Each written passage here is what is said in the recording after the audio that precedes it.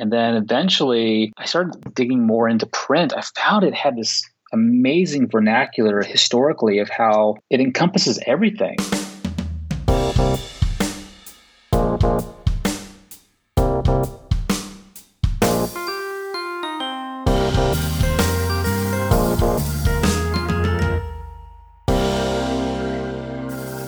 Hello, print friends, and welcome. I'm your host, Miranda Metcalf. I release weekly episodes with people around the world who share our love of printmaking. If you like what we do, please rate us and review us on Apple Podcasts. That really does help. Or just tell a fellow friend about the podcast and maybe they'll enjoy it too. We also have a Patreon page where supporters can join at tiers that start at just $1 a month, and that helps keep us bringing you printmaking content every week. You can also get thank yous like exclusive merchandise, as well as access to our bonus content, Shop Talk with our editor Timothy Pauschak. These are chats for the printmaker's printmaker. They talk about color theory, materials, chemistry, and lots of nuts and bolts, down-to-earth professional advice. How do you keep your practice dynamic after you graduate? How do you save money on supplies? What's your favorite paper? So if that sounds like something you're interested in, you can check out the link in the show notes and hear Tim's chat with today's guest.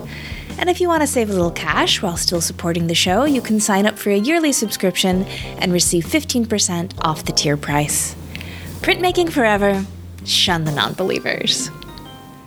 Hello, Print Friend is brought to you by Speedball Art Products, who've been offering a diverse range of high-quality products to your creative practice since 1997.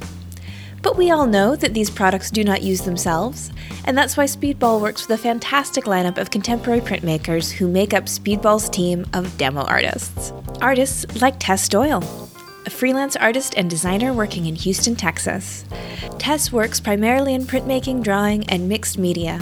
Inspired by pop culture, personal idols, victims, and everyday encounters, she creates an array of figurative and symbol-heavy imagery. Her drawings and prints often contain bizarre narratives and pastiche. So if you want to learn a few tricks of the trade from exciting artists like Tess, head on over to Speedball's YouTube channel and see how it's done. There's a link in the show notes. My guest this week is Mitch Mitchell, Assistant Professor of Print Media at Concordia University in Montreal. We'll talk about the process of printmaking as product, labor both physical and emotional, taking on printmaking projects that require thousands of hours to finish, and starting his tabletop printing press company to help connect printmakers with equipment during lockdown and COVID. So, without further ado, sit back, relax, and prepare to get to work with Mitch Mitchell. Hi, Mitch. How's it going? Good. How are you, Miranda? I'm really good. Thanks for joining me. Oh, thank you. Well, it's good to talk to somebody from across the sea. Yeah, I know, the international print family, hey? Like, this is always a really exciting part of what I get to do here. Yeah. So I was actually introduced, I think I just found part of what you do through the ye old Instagram. And then I actually got an anonymous tip to the Hello Print Friend email account that you would be someone who would be lovely to talk to. And so I did a little bit of research then and looked at your website and looked at your work. And I was really, really excited about what I saw and was just super happy to have the opportunity to talk with you about the wonderful work that you're making and your printing presses as well, which I'm sure we'll get to sort of both sides of what you do at some point in this chat. So thank you, anonymous tipster, I guess, for pointing me in this Thank you very direction. much, anonymous sister. Yeah.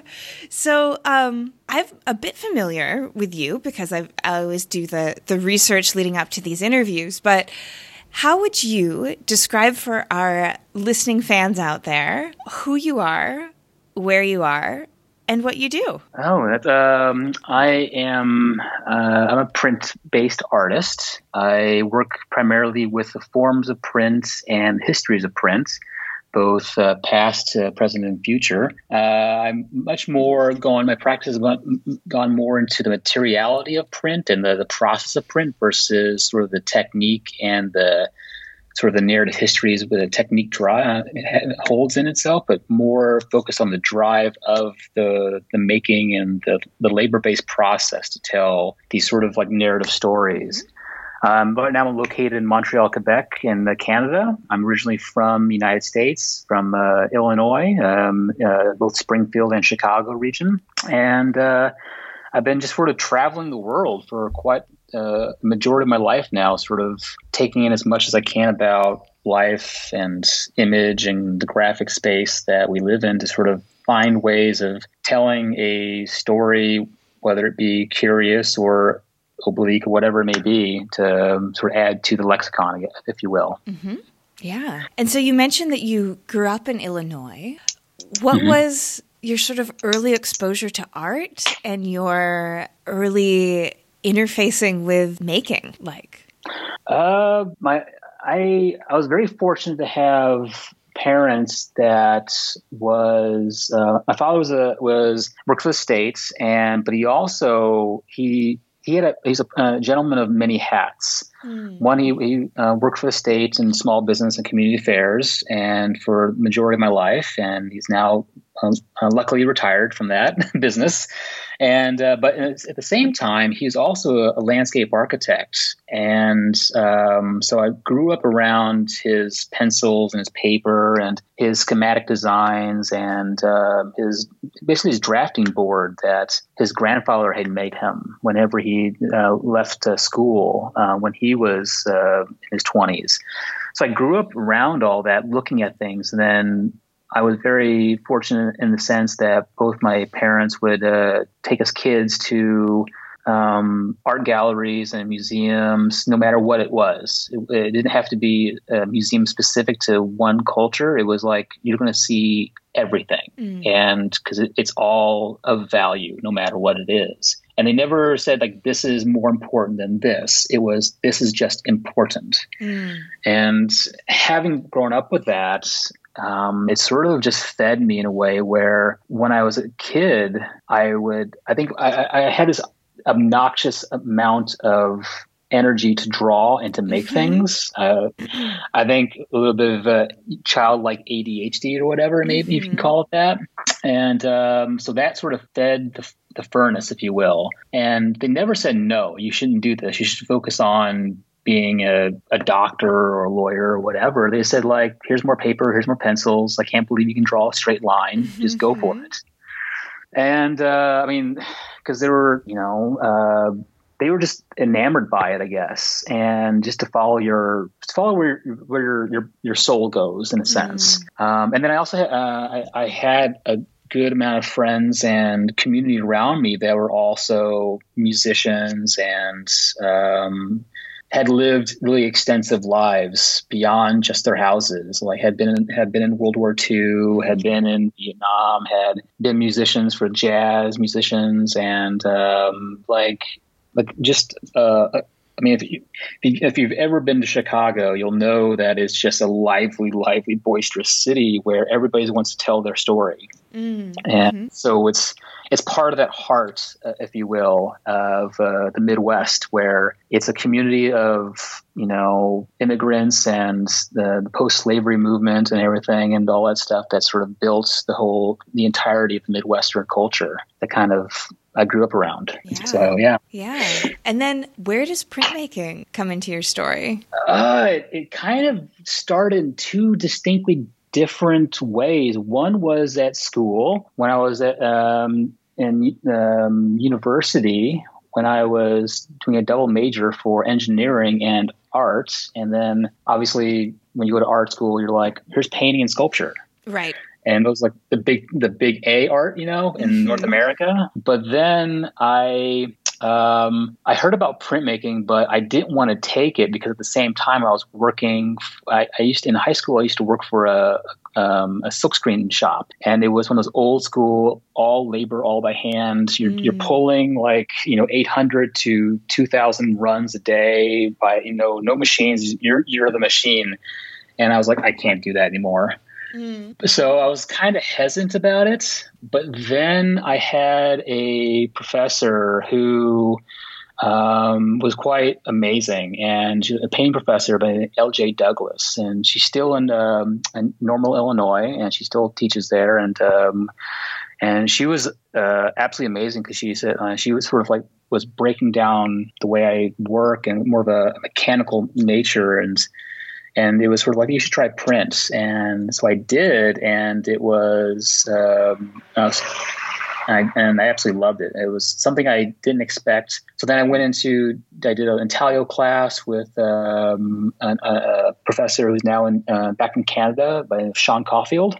And then I had an amazing instructor, and sort of opened my eyes to what print can be versus what it is. And then I had a litho professor who was one of the elder litho professors of the age, by the name of Jim Butler, who was this amazing sage of a person who could he could just on the fly figure out anything that was happening to a stone, and would make the mysterious magical. Yeah. And but he'd also challenge you at the same time. He was very much a very strict and old school lithographer, where it's all about technique and procedure. But then he'd also throw monkey wrenches into sort of the pedagogy, if you will, and sort of say okay, you're going to make a litho, but you're not going to use a litho press, and so on. Mm-hmm. So just make it more conceptual, have fun with it, and so on. So that was sort of the thing that sort of opened my eyes to what print could be.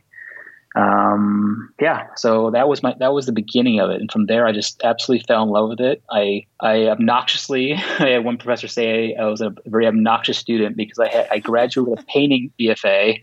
Uh-huh. And, but my whole show was printmaking and glass sculpture. So I remember my opening, my BFA show, and he came up to me and said, "You're such an obnoxious student." Ugh. You just got to bend and break those rules, hey? Yeah. So, and from there, I just sort of, I just kept going with it. I fell in love with the process. Yeah. Yeah, absolutely. And so now I think that's a really nice way to segue into your current practice, because as you were bending and breaking the rules of being a painting major, I think one could say that perhaps you do the same as a print-based artist as well. And so sort of what I mean by that is that you're not following it's a multiple, they all look the same, and they go under glass, and they, then you addition them. That's not really how printmaking manifests in the work that you do. So I guess I'd maybe just invite you to kind of describe your practice more broadly, as you do a lot of installation work, a lot of sculpture work, but then also invite you to let us know how printmaking fits into that and why you think it's important to use that as opposed to any other medium to create your end goal. Yeah, that's good. I think it has to do with a bit going back to how I grew up and saying that everything's important, like my mom would say. And that, one of the things that I found to be very enlightening about the process from the very beginning of print was not so much the effect of ink on paper through the press via a intaglio plate or litho or relief. It was more just this performative process from beginning to end. Like when you buy the paper, you see the person who's ringing up the dollar amount, and then they take your cash, which is also made of a linen-based paper, a cotton-based paper, and then you unfold it, and then which is also a multiple. It's an addition, and it's an intaglio, and then U.S. currency. If anybody's not listening who is not in the U.S. Mm-hmm. And then from there, they take your paper and they roll it up, and then they put another piece of protective paper around it with a rubber band. It becomes this literally because when you buy the paper, it comes in this. You buy it in this flat file. It's super flat and it's pristine. Mm-hmm. But immediately, as soon as you take it to the cash register, you're very carefully, gingerly holding it because it's of value. But then they take it and they're kind of rough with it, and they roll it up as tight as they can be. and they just like they treat it like currency. Their version of currency, where they kind of just like, here you go, thank you very much, goodbye. Yeah. I found that to be really compelling. How in comparison, or in on a polar level, when we teach, I'm a professor at Concordia University. I teach print, so I'm always teaching the value of materials and the process. So at the same time, I have to like go against that, and in my own practice, I'm like, I have to bend and break those rules. So I think that's one of the things that really attracted me to it, was there was this other side of the material surface that you can always damage it, and you can find the soul in the wrinkle or the crease that you could not find by illustrating it on the stone or whatever it may be. So that was sort of like the impetus where it kind of started gestating. And then eventually, when I started getting more in depth and digging more into print, I found it had this amazing vernacular historically of how just it encompasses everything. Like every culture has print, whether it be art, and the perception of art within print is very small comparatively to the graphic image as a culture and as a whole, because you have currency, you have documents, you have visas, you have everything in your life has been printed on checks. I don't know, you name it around you, mail, it's been printed on. So I realized that there was this cultural inheritance to the surface beyond just the big A art form that I could just mine and sort of dig into and find a volume that is beyond me as culturally, but also that I share in it because I am a part of that conversation in some way. So that was sort of like the beginning stages of that. So when I broke out of that, I realized, well, what is my story? What can I do with this? And then I started sort of thinking about the object and the space and how we move around cities and the world through the graphic. And we're always looking at the graphic image. That was say like, well, what if I make objects? What if we have cereal boxes that are printed. We have Amazon boxes coming to us every day that are printed. And then, there's a whole wealth of, we're surrounded by print, but we just don't talk about it. Yeah. And we don't think about it that way. Like when you get your Amazon box, you're not like, look at the nice registration on this. You never engage with it that way, right? Yeah. Exactly. And we kind of throw it away, this throwaway culture. And I found that to be these really polar opposites that I actually found very attracted to. And then I'm also very just attracted to just narrative space and how we describe things, and historically as well as on a contemporary level, and how we look at and examine these things that we all culturally share and are responsible for, but we don't responsibly talk about. Because there's a lot of darkness that goes with it, as well as beauty. So that was so a lot of my work has to sort of like, it's a long way of saying that my work, I really think about how the graphic image and the substrate that it's on can help sort of narratively dictate where the audience can go into the work, not lead them, but just sort of open the door into the work so they can bring their own baggage with that. And so, but still have a bit of an inkling or a point of view that I'm trying to drive them through with that. So yeah. Definitely. And I think also you've talked about, labor-based process and the way that labor is important to your work. And I love how when you're starting to talk about print, you're not just starting in the studio because, so I soak my paper, that's often like sort of where people think about the labor of printmaking starting, but you really take it back to that first moment of physicality with the materials, which is when you go into an art store and you pick out your piece of paper and you exchange money, which I love. Like, of course, you point out is also print, but then of course, money also represents labor, basically, as well. There are these notes that hold this value of an hour's worth of work or whatever it is. So, and so it kind of starts there and just continues on, until, well, really just indefinitely, sort of truly, like as long as the object exists. So I'm often really excited to talk about the way labor shows up in the context of art, and particularly in the context of print, because the word is, laden with a lot of associations with, let's see, I don't know how to put it. So it's like when people say labor, you'll often kind of think of a laborer, maybe someone who is working with their hands, and maybe someone who's doing more blue collar jobs. But of course, that is what artists are as well. In many, many, many media, of course, that is actually just someone who is taking materials and creating something, someone who is problem solving.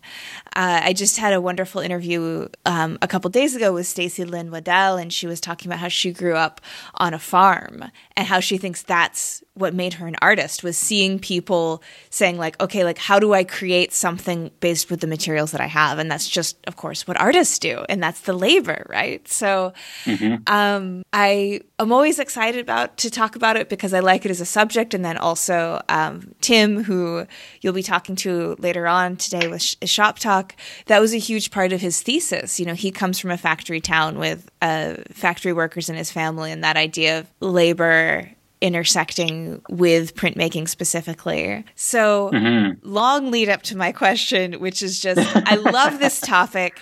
How does it affect your practice? How does it show up in what you do? This idea of labor and creating, labor in printmaking, labor in process, all of that great stuff. It's a good question. I think it's a massive. It's been slowly moving towards that. My work, been kind of shying away from it for a long period because I do come from a sort of a blue collar family and sort of a history with coal mining in the family and all that. So, but it wasn't until this, the more recent large body of work that I did, I Will Meet You in the Sun, where I really just said hey, I'm going to go for it. I was very fortunate to have a curator that really responded to the work, said I don't think you're going hard enough in the work. And I was like, all right, I'm gonna go hard now. And that's when I decided to take labor as an identity towards the psychological term as a point of reference for psychological inner turmoil that an individual or individuals may be going through, that sort of you see it and you think, oh, this is beautiful, but then you really look at it and you respond to it okay, this is madness because there's so much of it. And you realize it. And one individual hand made all of this, and it kind of goes on this long joke that a lot of we had in art school, where it's I hear a lot from the painters that would be like, oh man, I don't want to take print because you have to do additions, and I can't 5. It's insane. So with that body of work I did, there's one piece I presented where I made 50,000 handmade boxes. Oh my gosh. They're all, it took me about 5 years to do. Oh my gosh. Okay. Yeah. So they're all individually silk screens, monotype silk screens, 2 layers each. And then I hand cut them out and then hand crease them with a bone folder and then hand glue them. And there's 50,000 of them. And so the idea, because when you look at it, it's beautiful. The response is it's colorful, it's beautiful. These boxes, they're like toys. You have all these sort of childlike qualities, or this. You want to they're very tactile. You want to play with them, and but when you get close to them, you realize that they're all individual, they're all unique. But then there's that sort of step back that happens, a mental step back that happens when you realize, oh no, this person's insane. What caused a person to do this? And there's that sort of mental fatigue that kicks in, where it's there's a brand new identity to it. It's no longer about, beauty. It's no longer about sort of something that is just, visually looks good. There's a turmoil that sort of is embodied in it. And so that piece, it literally was the impetus for it was the psychology of what my grandparents had to go through. And the idea that they had both been through, my grandfather had been through World War II. He had been part of the unbeknownst to him at the time, but he was a radar operator for the Hiroshima bombing. And he had to keep that secret. He died with it because it was classified. So he had to keep that secret. And he died with that secret. But I always imagine, like, you know, working in the coal mines, sort of like over his table saw and all that stuff, just like what the Scots Irish back home would say, like you just work out the devil. Like if you don't want to think about it, you just work. You just work. And it's something that I always heard growing up is like, if something's bothering you, just work it out. Just sort of just go and do something until you stop thinking about it.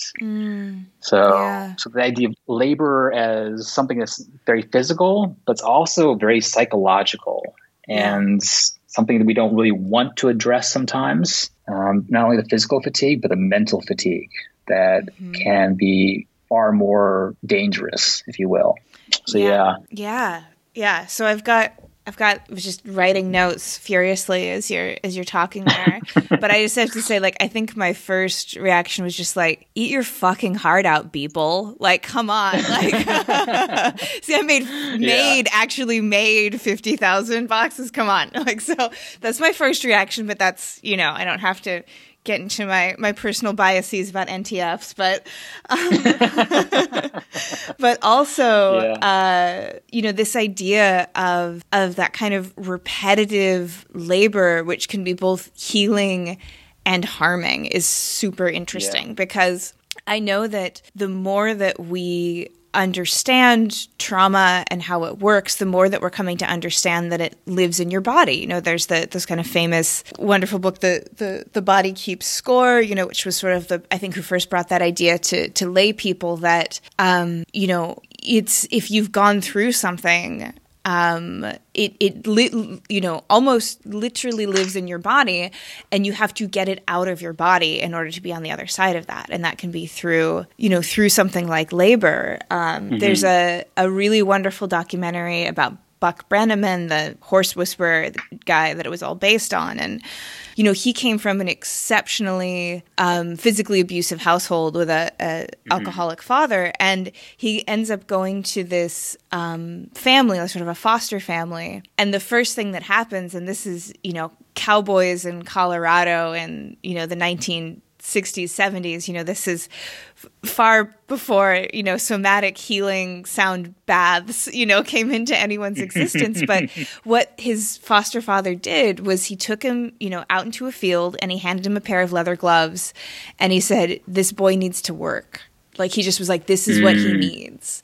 And so it reminds me of this idea that, you know, before we had these sort of sophisticated words and ways to explain what was actually happening in processing trauma, people still knew that. And people who labored knew that. You know, he was out there fixing fences with his foster father, and his foster father knew that this was healing because this is what he had done. And so, you know, I think it's a really interesting crossover, I think, between that blue collar work, that work with your hands, and then this thing that I feel like the kind of, I guess, like liberal elite, for lack of a better term, is sort of just trying to finally discovering now, is that like, oh, like that movement, that work actually is essentially a part of the healing as well. And so for you to take on something of this scale, it's just so fascinating in the sense that there's no shortcut to that. Like, you've chosen to take something on where the only way to get to the other side is to put your body through the paces and to put your body through the labor, which of course then also makes it a form of performance art in its own way, or sort of embodied art as well. Yeah. Exactly. Yeah, no, I think that's where with that work, it was sort of my stepping stone where I just said, okay, I just got to go for it. And my latest, I mean, it generally takes me, for depending on the body of work, about 4 to 6 years to like complete a body of work because it's so labor intensive and extensive. And I kind of keep it a secret, so I can just focus on doing it, and then all of a sudden it just comes out. I just release it to the wild, if you will. And my latest work has been much more.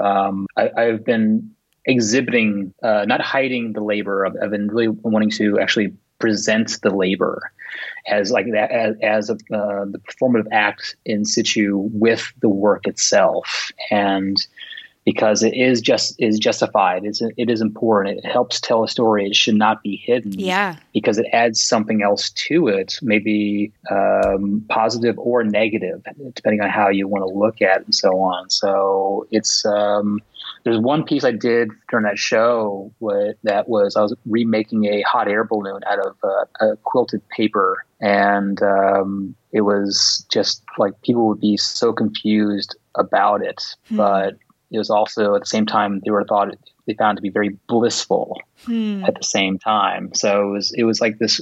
I'm always playing with the darkness as well as the lightness, the poetics of those spaces. Yeah, I'm finding myself more. It's more human, if you will. Yeah. Can you sort of say more about that in terms of the darkness? Will you go into the darkness, Mitch? That's how it's like. Let's go into the darkness. Let's go. Let's do this. We got 30 minutes left in this interview. Let's dive. But can you? I'm intrigued by you sort of saying that because it's just an interesting way to think about it. And so I'm hoping you can flesh it out a little bit more so I can understand it. Yeah, I think the darkness for me is sort of the poetics of it is something that, it's something that we not necessarily want to talk about sometimes, even though we look at graphic imagery, graphic media, and it's like shoved in our faces, but we always we conflate it to saying, oh, this is just sort of like politics, or this is just something that's happening now. It'll go away. And by putting myself, or it doesn't necessarily have to be me as a performer. I can even hire people to do it as like another form of labor. And the consequence of labor is that it really it forces a viewer to say, okay, there's an active participant, not only to myself as a viewer, but there's someone in front of me who is presenting something that looks somewhat mundane, similar to the ordinary, but it is elevating this task because it is so surreal and so sublime and weird that makes me really question my own sort of space within that reality. The idea of quilting. I have a grandmother and a mother who quilts, and everybody knows what quilts are. It's this vernacular, this form that we all understand. But then as soon as you disrupt it with something that's very fragile and something that is taught in sort of tawdry and like you wouldn't expect, like paper, and you're not using thread, you're actually using staples, which is very brutal and very annoying because you want to hear the clunk, clunk, clunk, clunk. And then if you have a pickup microphone on that, and then it's gone through a mixer, it helps elevate that further. It becomes much more abusive in a way. Yeah. And then that also highlights, in some degree, both the directness of the ridiculousness of that labor, and why are you doing this? Is stupid. But also there's a romantic quality of just like, this sort of mental fortitude of wanting to get this thing done.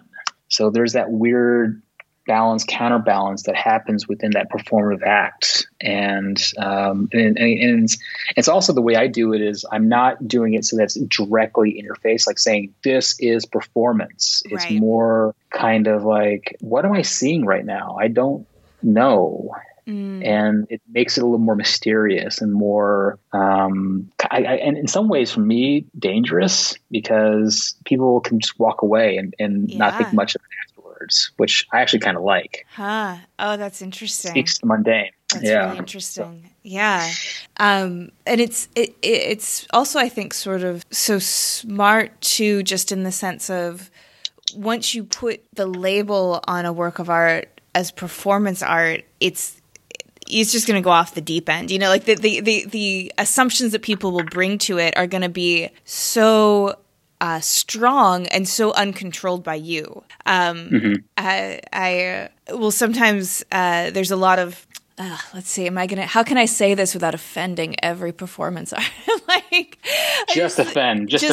I'm sorry. But I like someone says performance art, and I always think of in my head this phrase, the roly-poly people, because it's just always like somebody in spandex just like rolling around on the ground, like on top of other people. Like that's like all I think of. And so that baggage and that association, they'll bring to that. So as if you have this extreme labor in the history, like imbued into the fabric of your physical objects, which is a huge part of the finished outcome, but willingness to have that go unseen is super brave and really fascinating. But at the same time, I think it reflects so well the labor that we interact with every day that is unseen.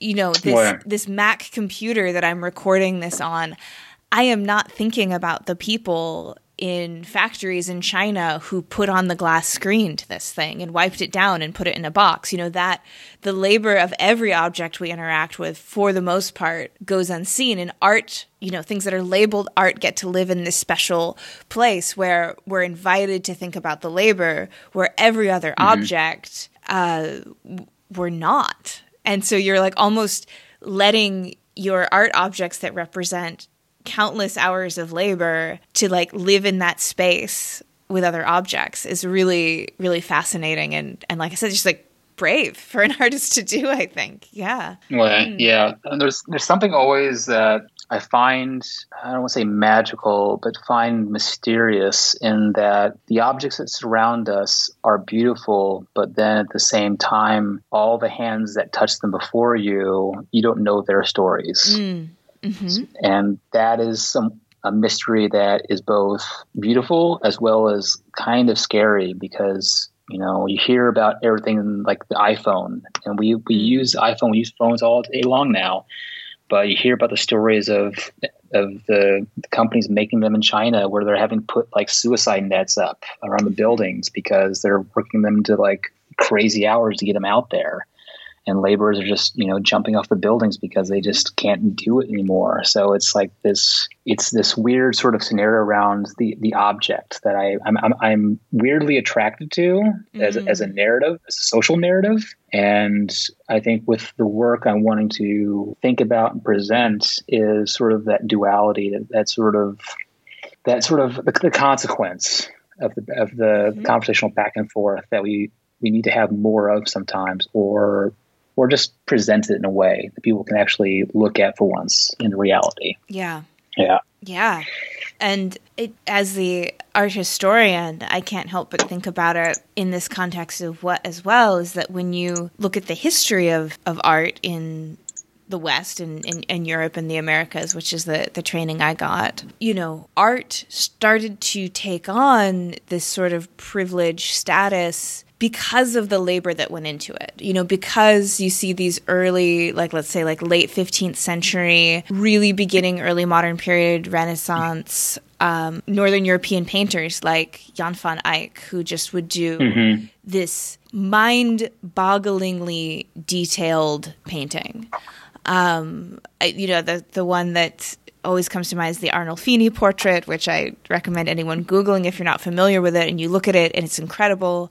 And then you learn it's like 12 inches tall, and you're like, what? All of that detail. So it really is these feats of labor that no one else could do, besides the Arnolfini brothers. And so it's the scarcity of the talent of the labor that can go into creating something. And that is where the seeds of it were planted, is like these objects are special because of the labor that went into them. And then as you follow that narrative, it gets divorced from the labor, and all of a sudden you're in ready-mades. And so the value of the art is no longer attached to the labor that goes into it. And so art objects end up in often their own sort of realm. But in the history of it, it is specifically that the labor that made it valuable to humans, because like the scarcity of the talent, the supply and the demand. Speaking of labor, we live across the street from a a furniture shop, so they're doing something out there. So that's what that banging was. But so yeah, I guess it's just sort of interesting to me the way that art sort of in the beginning of what we start to begin to think of as contemporary art is attached to the labor in the same way that a cabinet would be. Like, this cabinet is more valuable than that cabinet because it has carvings on it, and the carvings took more time and more labor, that kind of thing. And then we sort of divorce from it. And then within your work, it's you're almost like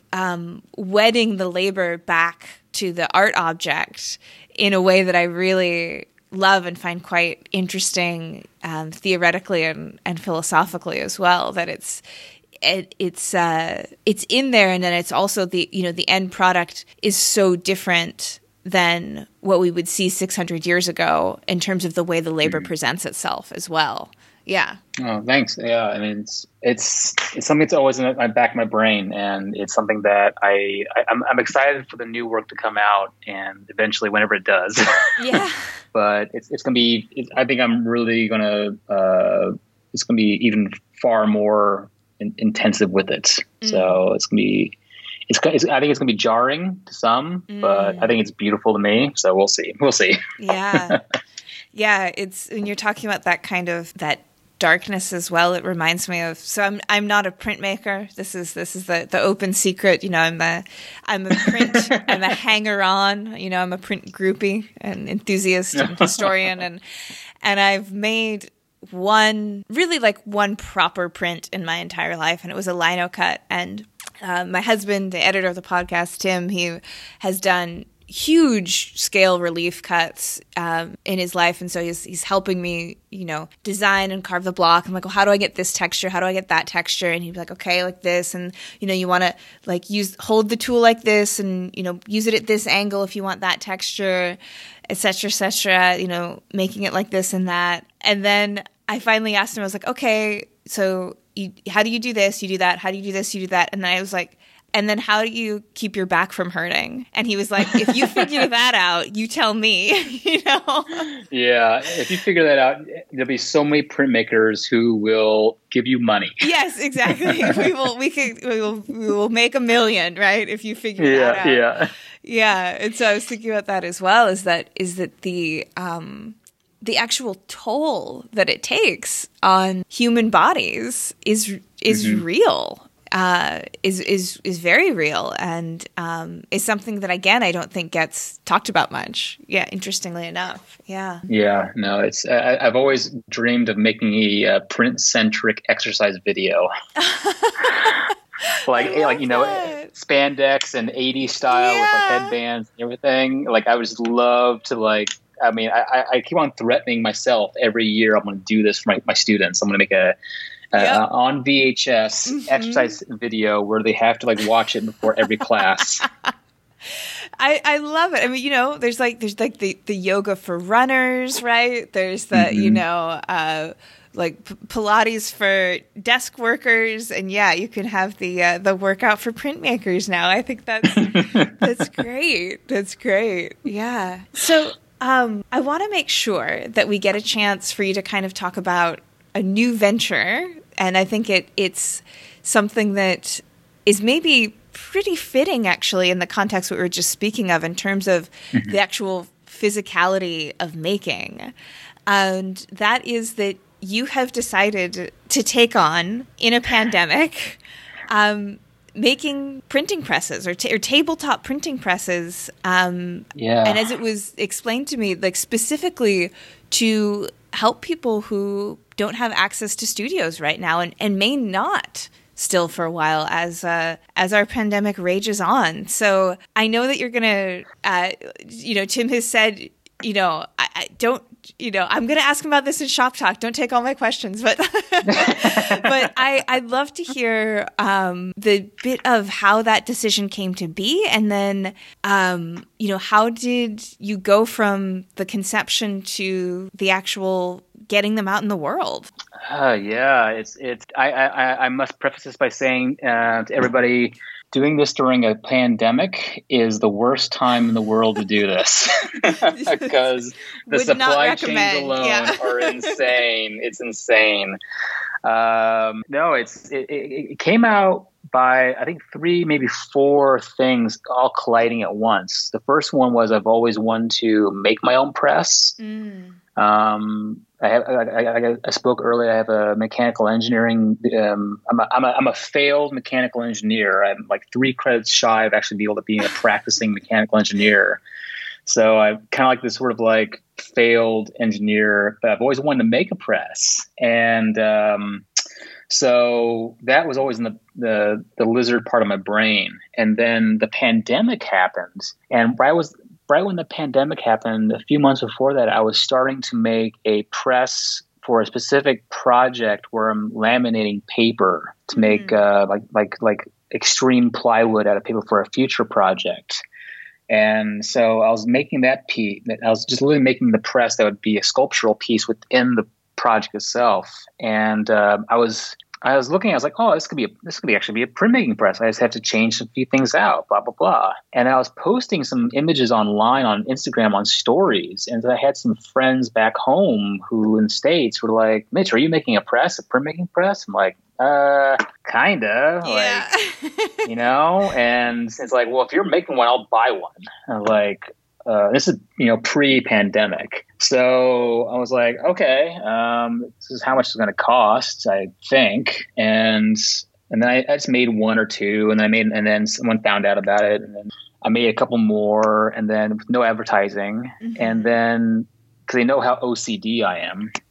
And, so like, I guess it should be called OCE. So it's like, obsessive compulsive enhancement versus, than anything. But yeah, so that happened. And then the pandemic happened. And at the time, there's two things.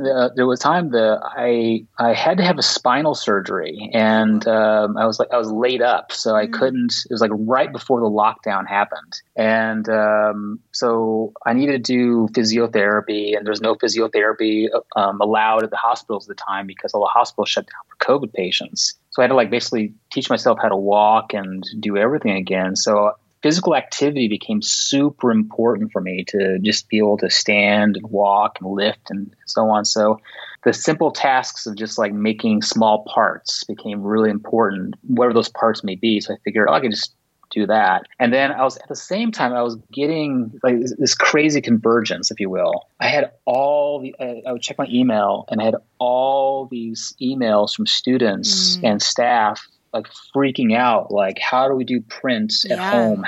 We don't have presses. Because if you're not a printmaker, you don't really realize that the press is kind of like the community campfire. Like it's what gathers everybody together. So a bunch of professors and a few technicians from different universities all sort of got online, started talking to each other and trying to figure out, what can we do to reinvent the wheel, if you will. And obviously we realized that potato prints are going to get really old really fast. Yeah. So, and depending on what location, what country you're in, what province or state or wherever, like the lockdowns are more extreme than others. So, so I had suggested like, well, every university has, tech shops, like machine shops or wood shops or whatever for sculpture or for engineering, whatever. And by OSHA rules or in the United States, but Canada, it's WINUS, they have to be separated away from each other by a certain distance for safety. And that's more than 2 meters. Typically it's like 4 meters. So I was like, well, what if we just maybe it was the medication I was on to like, what if we just start making presses? We can actually pay the students who are freaking out about money because they've lost their jobs. They need to make rent, and we can pay them. It's like extremely socially distanced. They can learn how to do that, and blah, blah, blah, blah, blah, and it kind of went on deaf ears. Everybody's like, that's too much work. No one knows how to do that and all that. Timelines are restricted, blah, blah, blah, or the buildings won't allow us to enter. I mean, it was a number of reasons. When I was like, well, I have in my mind, I have a metal shop in my own studio. I have a milling machine, a lathe. I have everything I need to do this. I was like, well, I've been making them. I'll just start making them. Yeah. Because I also need to start getting physically better. So that was sort of like this weird convergence where I just like, I'll just start making them. And if especially in Canada, because we don't have any press companies here to make presses, everybody has to buy them out of the United States. Yeah, so if you buy if you buy a brand new press in Canada, you have to buy it from the States, which then you have to do the conversion rate, Canadian to U.S. dollar. And then you have to do transport, you have to do international shipping, you have to do the duties, you do the taxes. Yeah. And what would normally be like let's say a $5,000 or a $10,000 press or a $30,000 press in the United States, all of a sudden it comes into like that $6,000 press turns into like $14,000 or more, whatever. Mm-hmm. So I just started doing it because I'm stubborn as hell, like my mom, and and a lot of people also told me, you can't do that. You shouldn't do that. Like, what about your art practice? What about this? And I was like, in my mind, because I was raised by my mom, it was just like, well, fuck you. I'm going to do it now more than ever. Right. So that was sort of the impetus of it. So like, as soon as people said, no, you shouldn't do it, I just was like, okay, I'm really doing it now. And so that was sort of the beginning of it. And from there, I wanted to make it so that they're very affordable, that they are solid steel, that they will outlive the person. They take visual cues from Chicago, from like the L train. And like they'll print anything. Like they'll print a photogravure to emboss a leaf onto a piece of paper. Like, I mean, everything. So I over-engineered them just as a mental game, because you're in a pandemic, you're bored. Yep. And there's nothing else to do. So that's kind of what happened with it. And then from there, I put it out in word of mouth, and I posted on Instagram that I'm making presses, and then people were like, I'll buy one. I was like, okay. And then I started its own individual Instagram sites, which then got more attention. Then I published a website. And then, but before all that, when I was just doing the design phases of the presses, before I even built the ones I have now, before I even came up with the final design, I was like using the opportunities of the money I was making off the individual presses I was selling to the States. I was using that money to be able to give to students to like help them pay rent. So because they were helping me do 3D auto design and CAD work and so on. So it would help them a little bit here and there for food or whatever. Yeah.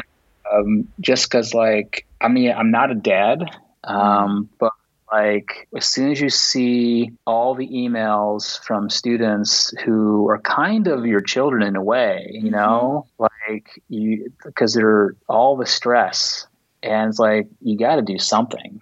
And so I just did something. Yeah. And so now these presses. No, it's an amazing story, because it just seems like it is a combination of, just being interested in the challenge, needing it in the world, needing it physically for yourself, the movement from the recovery from surgery, and then just, sheer stubbornness from being told, you can't do that, which is it's so interesting, because I completely know that voice, that person who would look at something like a printing press and just not be able to conceive of being able to create it. And so they kind of assume that you can't. Does that make sense? And again, it's so interesting, because I think it can tie back really well conceptually to the idea of invisible labor, because you look at a printing press and you're like, well, I can't even imagine how that's created, because we're so detached, right, from the labor that happens. And so they just are like, well, no one could figure out how to do that, when really, like, while it's a very precise machine, it's sort of a simple machine, I would guess. It's really about, getting the precision and the balance that would be the sticky wicket. But in terms of how it works, it's something that turns over something that's flat, Mm-hmm. Yeah. It's basically it's a principled game of parallel and perpendicular. It's all it is. And after that, it comes down to pressure. But I mean, I don't know. It was when people were saying you can't do that or you shouldn't do that, whatever. The one voice that kept on coming back in my head was when I was a kid. My mom would always tell me that it's like when people say that, it's not that it can't be done. It's because they either cannot or will not do it. Mm-hmm. And don't be that person. Yeah. So and I was like, okay, that my mom's always sort of like in that back of my head, sort of like, just be like, always do what your mom says type thing, Yeah, mama knows best. Yeah, I like it. Oh, yeah. That's wonderful. Well, why don't we can kind of close up because we're getting to our hour recording mark here. So why don't you please let people know where they can see these presses, because they are really beautiful, I have to say. Thank you. Yeah, you can tell that they they look precise, and they look like they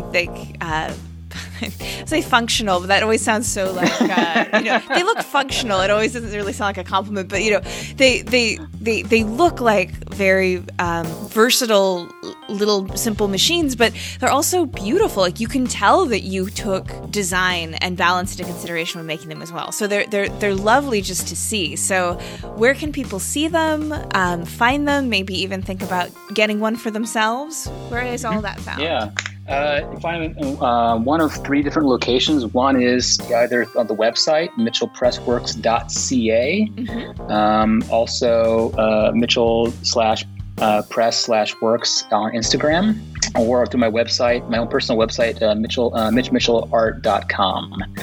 So, if anybody's ever got any questions about them, I do the dreaded Zoom calls. I'll have a Zoom call with them, sort of explaining things. And lovely. Yeah. And then, so it's just any questions whatsoever. And then from there, it makes it better. I also note that for every 10 presses that I sell, I actually donate one press. It's all out of my own pocket and everything, with even shipping.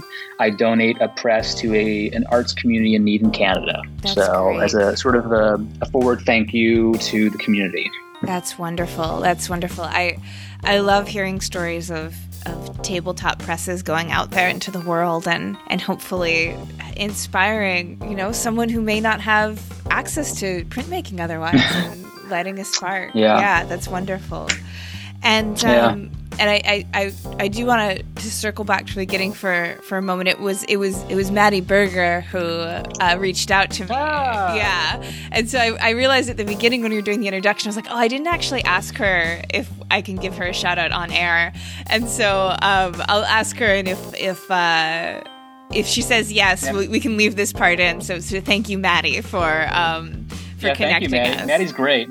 Yeah, Maddie's been absolutely exceptional. She's one of my assistants in the press business, and she's a wonderful student at the Concordia, and she is phenomenal. She is absolutely a hard worker and just like a go-getter. She's awesome. Awesome. Well, I think if you follow the Mitchell Press on Instagram, you'll see pictures of Maddie in the shop, and I think that's just wonderful. So thank you, Maddie, for bringing us together. It's been super fun to talk and pontificate on labor and the lightness and the darkness, and I'm glad that your kitties left your internet cord alone for our talk. She's looking at it right now. Yeah. She's just like, I want to play. But yeah, and you're gonna stick around with us a little longer and talk some shop with Tim, correct? Yes, that's correct. Wonderful. Well, thanks so much, Mitch, and definitely stay in touch, and I hope that we can work together more in the future. This was really fun to talk. Yeah, definitely. Thank you very much. It's been absolutely fantastic and great to virtually meet you and Tim as well. Well, that's our show for this week.